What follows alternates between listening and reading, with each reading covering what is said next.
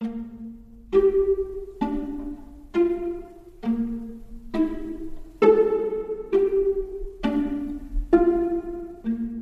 I'm Ursula Sullivan. I'm Joanna Strumpf, and you're listening to the Sullivan and Strumpf podcast.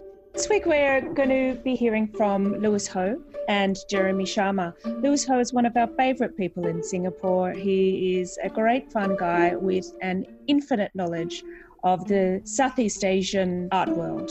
Jeremy Sharma is an artist that we represent, as a fabulous Singaporean artist who makes some truly interesting works, sound works, works on paper.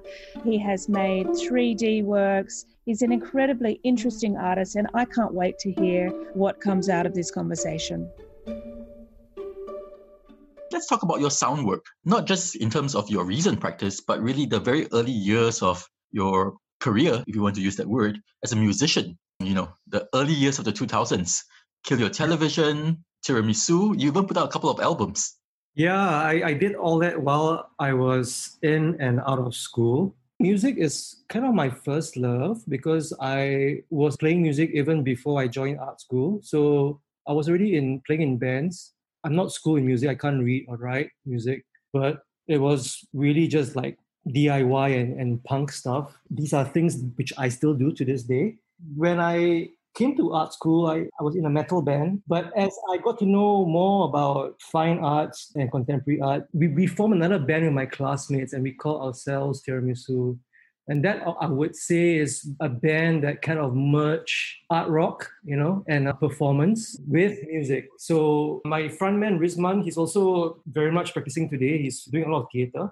So we have quite a number of well-known members, and then Kill Your Television, KYTV, which was a kind of offshoot from the Tiramisu band. And that's when we dabbled in theater and art events and performances. And we had Choi Ka-fai, who was part of it as well. And he's now in Taiwan or Berlin now, also doing very much performance-based or video kind of work.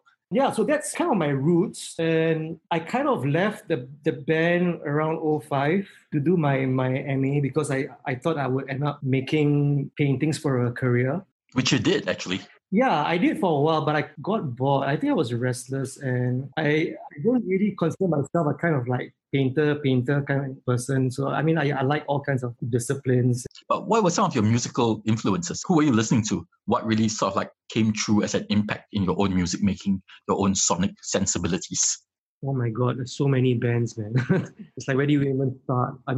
It's very eclectic, as in we have diverse tastes. But really, if it's not the grunge bands of the 90s, it was probably bands like Talking Heads, Bowie, some of the electronic stuff, the Pixies. And for Nuclear Families, I think it was more experimental. So it was a lot of I was listening to a lot of free jazz and improvisational music as well, electronic music, noise, musicians like Merzbow, people like Miles Davis, I have pretty diverse tastes. I can listen from anything from piano music to really just all out noise, I do want to talk also about the Fidelity project. This was last year, yeah. And it was compelling, to say the least. I think I was influenced by probably events that was happening in the world, but also because I was really restless and I yearned to travel around the region to find out more about songs that communities make. And I decided to turn it into a project. It was an idea I already had in mind, but I think the Hermes project kind of solidified it.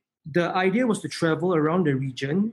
I was interested in the Orang Selita, which was basically the sea gypsies, which used to live in the north of Singapore, and where I used to live in Yishun, near the Seletar Sea, right? That's before the government dammed it into a reservoir. It's the south of Johor. So basically, there was a kind of political furor over the land which they used to inhabit, and there was a dispute with the government to claim back for redevelopment of condos. So I was interested in that politically as much as I was interested in these people and the kind of songs that they sing around their livelihood, and it always revolves around the water.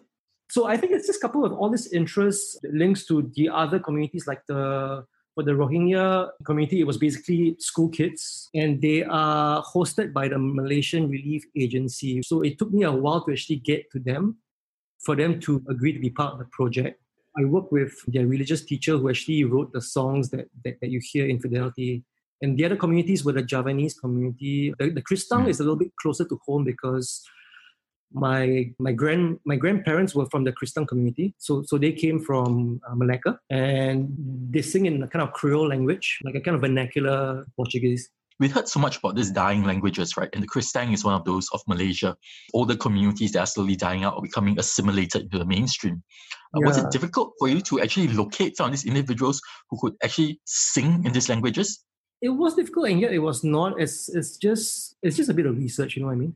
They are on social media as well, so it's just making the necessary arrangements. To sum it up, it was just basically an interest in languages which are not part of the mainstream anymore. I was interested in a kind of oral culture which used to be more prominent, but it's being subsumed in modern society. It was a real challenging project because it's also about the installation and the aesthetics of presentation. So for this project, I think the attention is also because it's such a high-end fashion store. And that sound, that sort of like that inner sanctum, that temple of sound, for me was actually also very visual.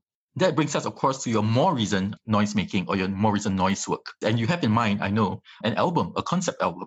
It's something that I've been working with. It's really based on my synth work. It's basically a very simple electronic analog modulator. So it's basically just frequency generators. And I wanted to make like a kind of ambient, calm noise kind of album in a kind of like minimalist tradition as well, but with my take. The album was done like a travelogue in Rajasthan. Of your time in India. It's like my sketchbook. I wanted to create a concept album where I make a limited edition of 50 copies, pressed on vinyl. And that itself is a kind of artwork where I will also design the album cover. So it's all kind of like conceptualized as an artwork, yet it's also a record. Of course, you have one of the tracks included in the upcoming show that I put together at Sullivan and Strumpf, which is called Fowls. Or PH/Owls. Yeah, so that's one of the tracks. And I'm thinking of maybe around 10 tracks, getting at least 50 collectors as part of the project. So I think it will come with a copy of the digital file, if in case you don't have a turntable. I think that's important because most of us don't these days. But like a record lasts forever. I mean, like an art object as well. And also these are things which it's not quite common in Singapore. So I wanted to try it. But there's been crossovers elsewhere, where artists cross over into music, In the beginning, you really saw your music making and your visual practice as quite separate trajectories or separate tracks, so to speak. But now there's a continuum, and I see it too. But how do you see it? How does your sonic work fit in with your more visual object making?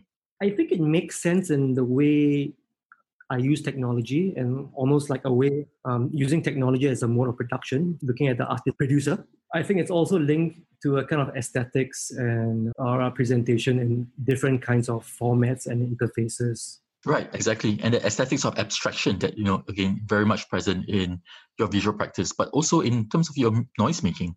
It's abstract noise and sound. And I guess that's what I think of as that Jeremy Sharma-esque mood, right? Yeah, there's a kind of like otherworldly element and kind of distance to that as well, which seems to be in a lot of my work. Flat opens at Sullivan and Strumpf virtually on June 16. That's when it goes live. And Jeremy Sharma sound work or track files is included. And there will also be a bit about his upcoming concept album. That was Lewis Ho in conversation with Jeremy Sharma. Thank you for listening. I hope you loved it as much as we do. You can check out the exhibition Flat, which Lewis has wonderfully put together for Sullivan Strumpf in Singapore. That show will launch live in July. Don't forget to subscribe to our podcasts, and also, why not subscribe to our email? Go to the contact page on our website, sullivanstrumpf.com. You'll be able to subscribe for either monthly or weekly emails and get in the know about all things happening at our gallery. Thanks for listening. Bye for now.